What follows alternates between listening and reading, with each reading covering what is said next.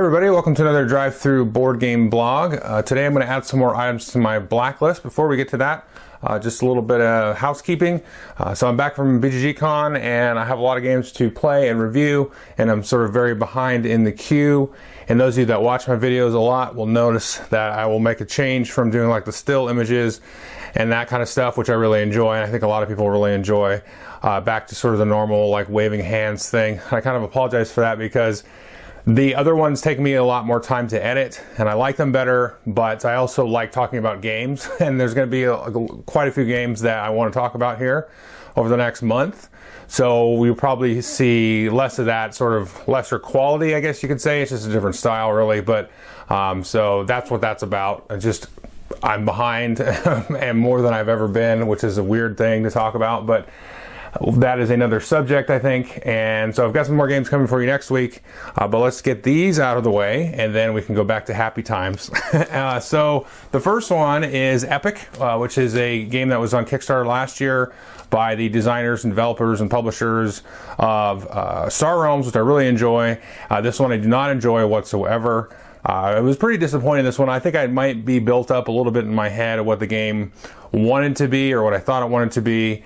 I got into it where I got all of the decks, I got 3 decks to be able to do cube drafting and stuff like that, and played this one, more than 5 times. I kind of lost count there, but I played it a few different ways. You know, tried like constructing decks, using the pre-constructed decks, doing drafting and everything like that. And the problem with the game for me is it can take like 5 minutes to play a game.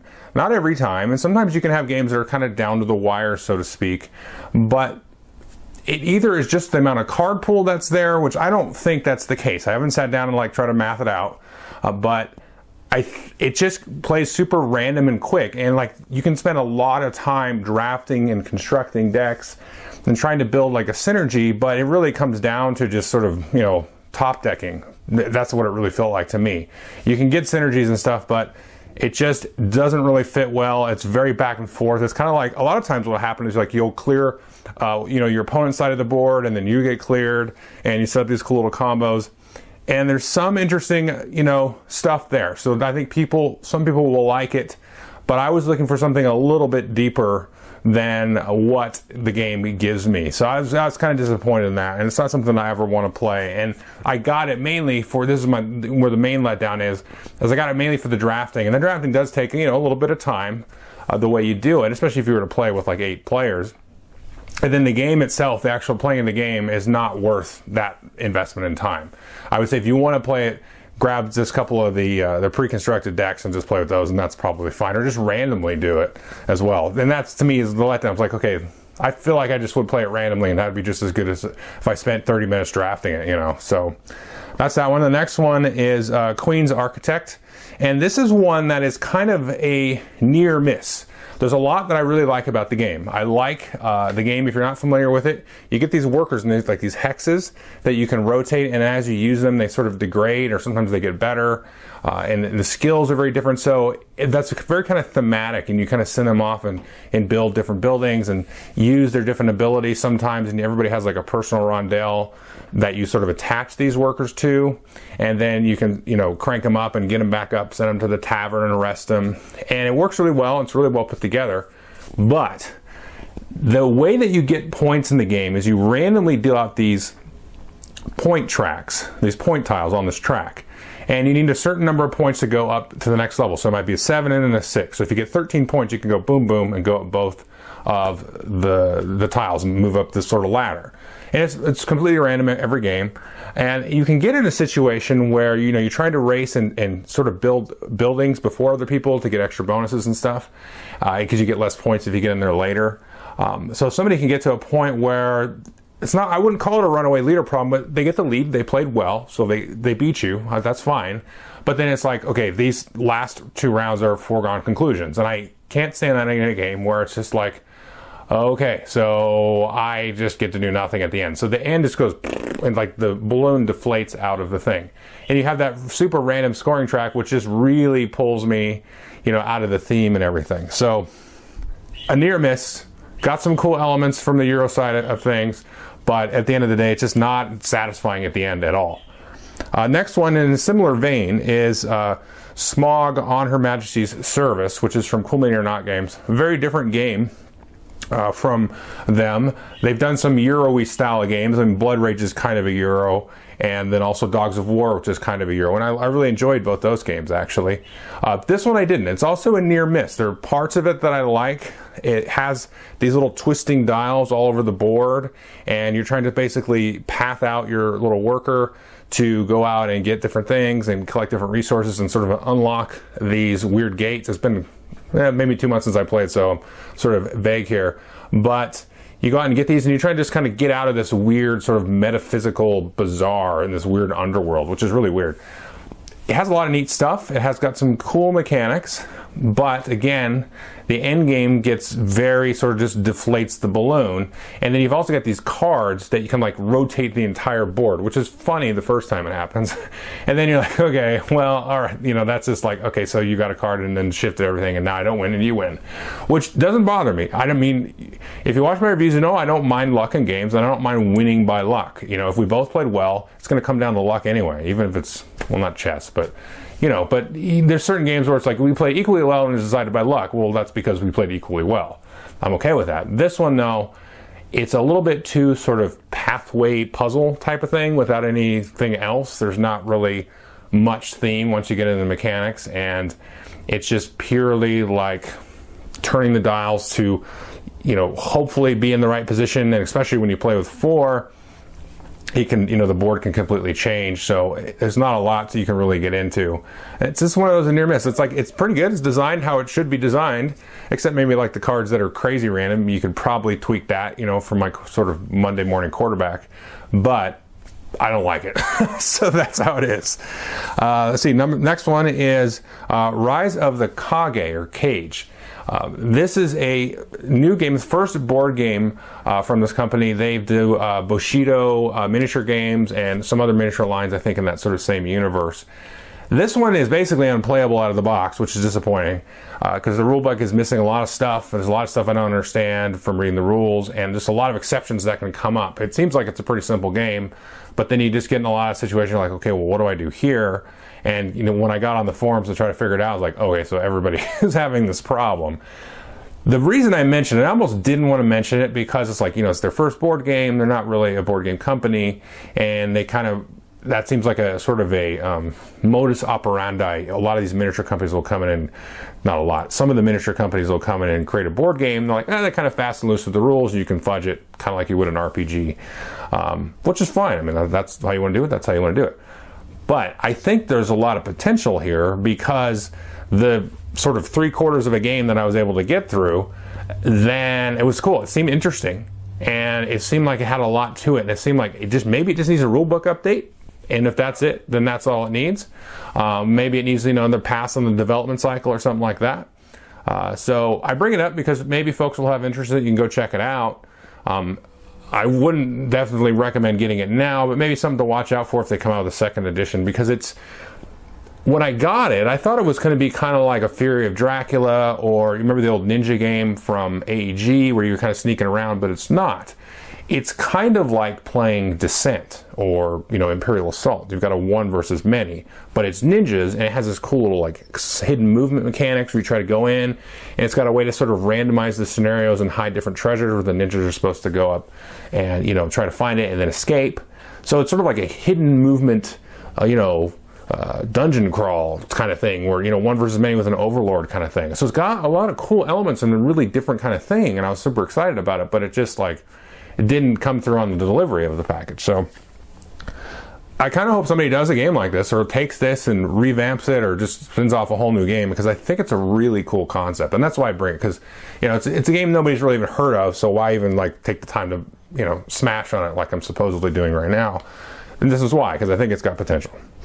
The next game is not a game that nobody's heard of. This is the Runebound 3rd edition, and this is a game I played twice, and want to like it really bad because I'm really looking for a nice adventure game that is not a co-op. Now, one of my favorite games of all time is Defenders of the Realm, and to me it has, it's full of like adventure and flavor, and, you know, it's got the questing in it's not a huge deal, but it like really kind of adds to the game, and adds to the spirit of the game, and there's a lot of other stuff. But I really want an adventure game that is not a co-op.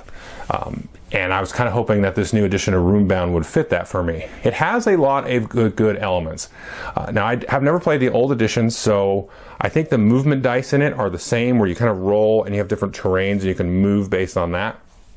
That's cool. I kind of didn't like that at first, but then after we played it a couple times, I got into it because it was very interesting how you had to do the movement, where you got to be very careful when you roll that dice, because you want to roll it when you have options available to you. Because if you kind of get yourself into a corner and roll, you're like, you shouldn't be rolling now, because then you really are relying on one type of face to come up to move through that type of terrain. That was cool. I liked that part. It was a very interesting movement mechanic, and you can reuse that to actually explore in the terrain, and sometimes you get bonus items that you roll the terrain die and you get bonuses for being in certain terrain. That's a really cool mechanic, and that's my favorite part of the game. Now what you do is you kind of, you put your figure down and you're a different character, and you get random skills. So they're not really any skills per your class. Everybody gets one basic skill that's their own. But then you can spend time to learn those skills and put those out, and then you can get items. And I'm getting to the part I don't like. And you get items that you can add to your repertoire as well.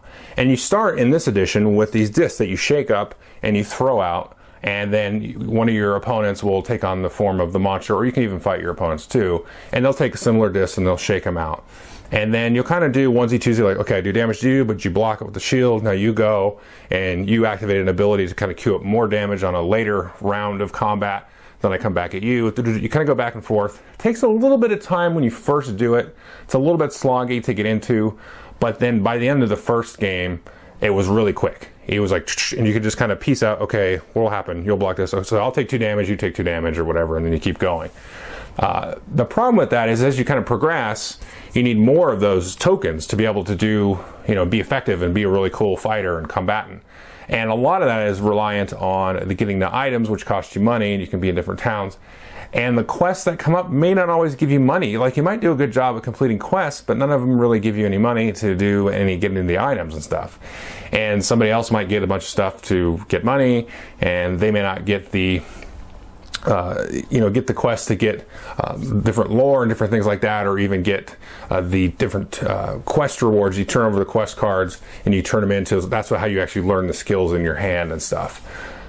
So the problem is, it's really boring, basically, for me. That's where I kind of come down on it. It's kind of neat design. I feel like there's like something missing though, because like I want to get some items, but I don't get anything that gives me money, and it's, there's not really a good way to get money other than that. And the game kind of just moves along at a really good clip. You kind of play through this track twice, and then it'll activate like a boss. At least we played like the one scenario twice. It only comes with 2 scenarios, which to me, I don't know, maybe it's not lacking, but it's a little bit lacking. And there's enough randomness to kind of change the scenarios up, I think. But this is another one where I was like, yeah, it's fine. It's like, I think it's designed how it's meant to be designed, but I don't like it. And I actually come down with the whole token combat. At the end of the day, we got better at it, but I didn't like it. Because I'd rather just like do something where I don't know, every game is like this. You roll some dice and you apply these modifiers, and then you have dice cancel each other out or something, something that I can just go boom, and then like 2 rounds of combat, not like it's 5 or 6 rounds of combat. When you get to the end, you're like, okay, let's do this again, and just to figure out, like, you take 1 damage and I take 3, there is some choice into it, but there's not a lot of like layers of decision in that whole token thing. So it's not worth it, I don't think, at the end. I think there's something else, they could do something else. So it needs another pass, I don't know. It just really fell flat for me. And I found like I had more feel of adventure and fun with Relic, which is basically Talisman and 40K. And I'm really having a hard time sort of justifying that to myself. I'm like, how is Relic more fun than Runebound? I don't understand how that's possible. And I think it is because in Relic you have more to manipulate with your characters from the beginning. You've got the little stats, and you can get different items and all that kind of stuff too. And you kind of get them quicker, and it's just a lot more kind of going on, and I don't know. It's just like you have a little bit more to do right at the beginning of Relic, whereas Roombound, there is sort of a buffer in front. You're like, oh, can we just get to like the midpoint of the game where I've got some stuff, and then we can play the last half of the game. So, and then I've also got Relic with the expansions, which actually really helps the game quite a bit. So this is a game I think will be divisive, and possibly I will get flamed, or people will disagree respectfully, hopefully, and with this one, because I think people will like this. But I don't know. I think a lot of people won't like it either, honestly. Okay, so I got 2 more to go. Next one is Time Stories. This is another one that I've come down. This is actually reverse of a game that I just did a video of. I was thinking of it. I haven't mentioned that. Oh yeah, that's a game I actually reviewed. The other game I'll mention actually is The Bloody Inn. I actually started out not liking that one and then grew to like it. You'll see the video, obviously. This one, Time Stories, I kind of started out liking it, but then, no, I don't like it anymore. But I think it has potential to be liked by me. Now, the problem with this, I'm not going to give any spoilers away at all, but if you've heard of it, you probably have if you're watching this video. You get one case, and you kind of go through this deck of cards, and there's different puzzles and different rooms that you can move around into, and you're time traveling back into time. And there's 2 cases out for it now. And I've played the one main case in the main box, and then we started the other case, the Marcy case. And we finished the main case. That was a lot of fun. That definitely is the better case of the 2, I think. It has a little bit more puzzly types of stuff. If you think sort of like, Zork or Myst or some of those old games, you're trying to like draw clues and relationships to each other and sort of figure out like these keys and things to sort of unlock different parts of the mission. It's got that. And then the bit that we played of the second case didn't really have much of that. A little bit, but it was mostly like a lot of dice rolling. And this has dice rolling in a way that I don't like, because one of the things you do, and this is not a spoiler, as you sort of progress down this time track, you spend actions and you spend time, and that's fine. But then when you move from like one main location to another, you roll a die and you lose a certain amount of time. And I thought first, that's fine, just a little bit of a pressure cooker kind of thing. But then after a while, after we had to like repeat a mission 3 times, then I was like, okay, so now I'm back in the same room where I was at, and I got to do this again and this again. And yes, you can like push through it and just kind of do it faster, but sometimes it tells you to like, roll a die for an encounter or something, and you're like, okay, I guess we should roll, even though we succeeded last time or failed. And it's like you just do the same thing over again. And I come down on that, like not liking that. I don't like that. I don't like the time travel idea of it.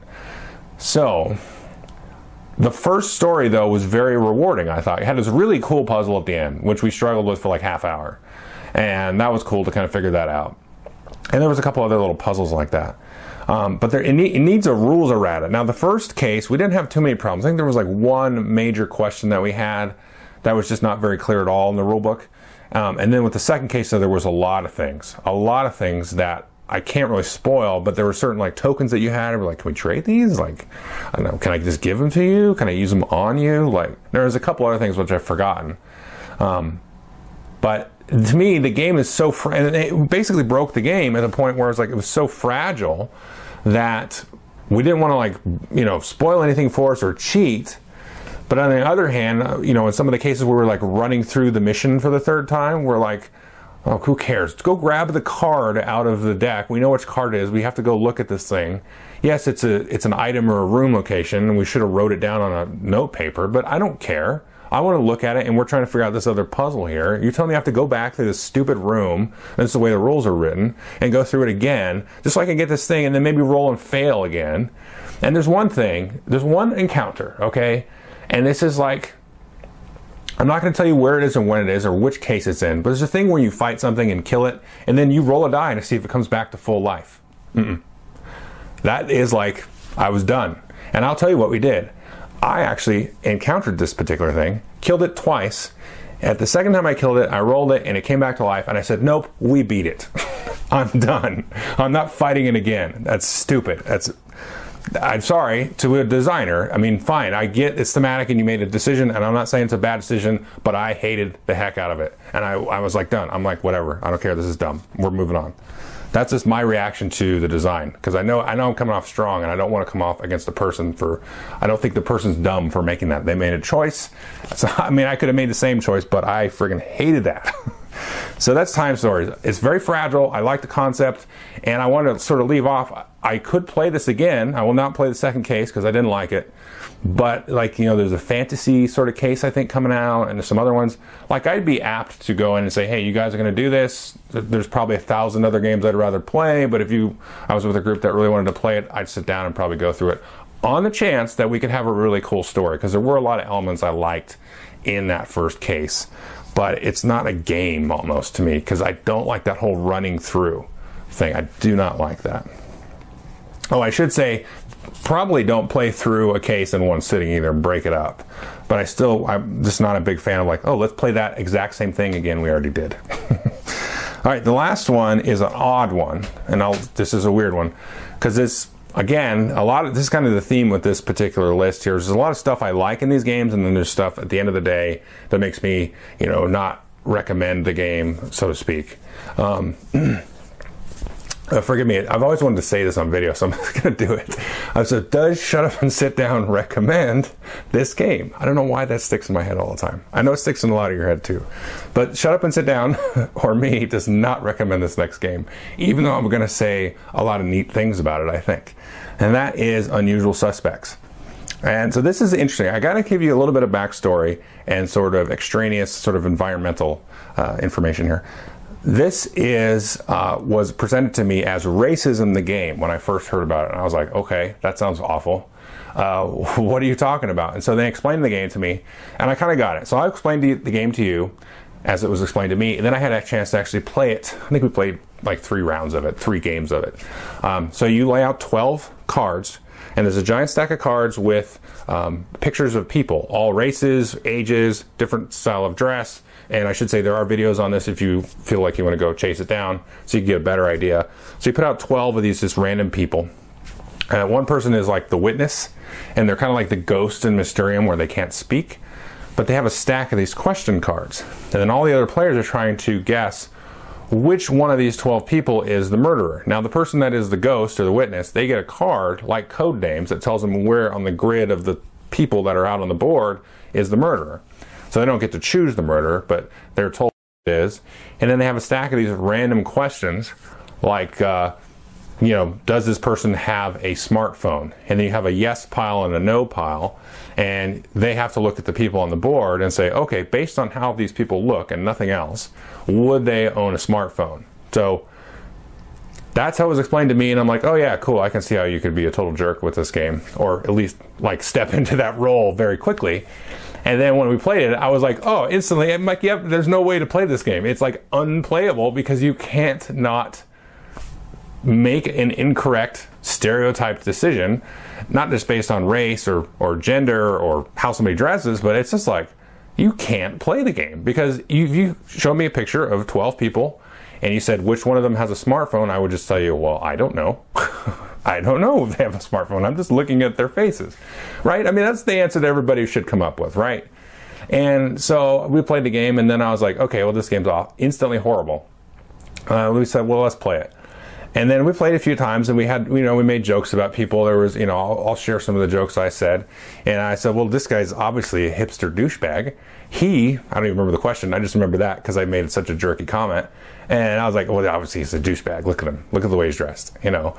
And then I was like, oh, no, she's a total spinster. Look at her. She's old. She's got a bunch of cats. I mean, awful, right? And then, you know, so we just got into that role of just being jerks. And, you know, you could kind of take that, yeah, I'm being a jerk, or yeah, I'm not. But then I talked to some other people about how they played it. And two things that came up. And this is very interesting to me. And I think there's merit in the design, even if the end product probably doesn't have any merit at all. This first one was, okay, they flipped the table and they said, okay, instead of the people and the cards on the table, they said, let's use everybody at the table and then we'll just make up questions. And it'll say like, is this person a racist? You know, or, you know, you know what I mean? So they would, and then they would say, you know, Joel was the murderer. So they would say yes or no. You have to point out and like do these really difficult questions about who was actually at the table instead of these random faceless nobodies, you know, that don't exist. And I was like, that's pretty cool. That's interesting psychology.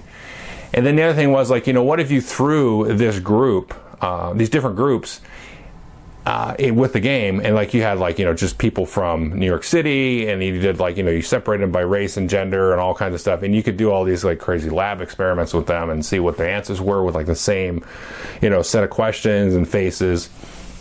I like, that's neat. But the most interesting thing to me was, and this is where I kind of liked the game, was like, let's pretend that you're Donald Trump, or let's pretend you're Chris Rock, or whatever, and then you get into it. And I was like, that's the cool part, the Donald Trump thing, whatever. But the Chris Rock thing, I was like, cool, that's how I want to play the game. Because the funny thing is, to admit to you, like when you see a question, where does my mind go in relationship to who is going to relate to that question, yes or no?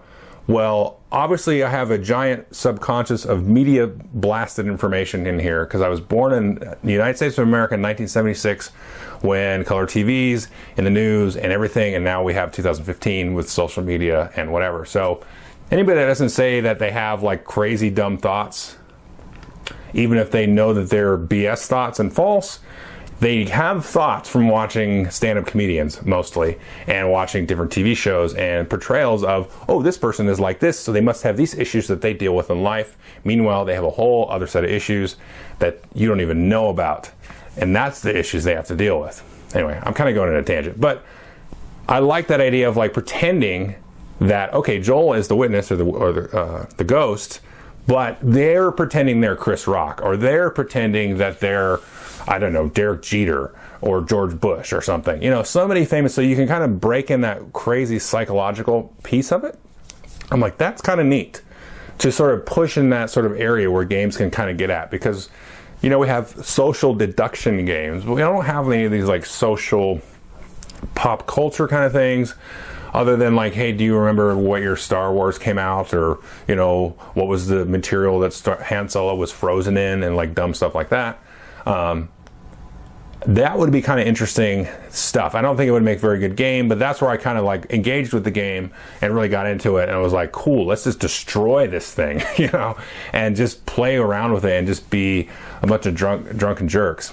I mean, I wasn't drinking, but, you know, just you can take on that mindset. So I like the exploration part of that, but at the end of the day, it's like, okay, if I would never bring it to game night, and, you know, I would only probably ever play the game with a bunch of friends of mine that I grew up with, you know, that we all know each other from all the different backgrounds and stuff. But yeah, it's an interesting game, but it's also like, maybe I'm just like uniquely dark in my personality about, you know, piecing those things together. But anyway, that's a kind of interesting game to take a look at. Anyway, so that's my list. It's kind of weird one at the end. So yeah, there we go. And you'll see more videos coming up, and I'll have end of year videos and stuff probably first week of January, end of December, depending on how the holidays and how busy they are. So take care, everyone. Bye.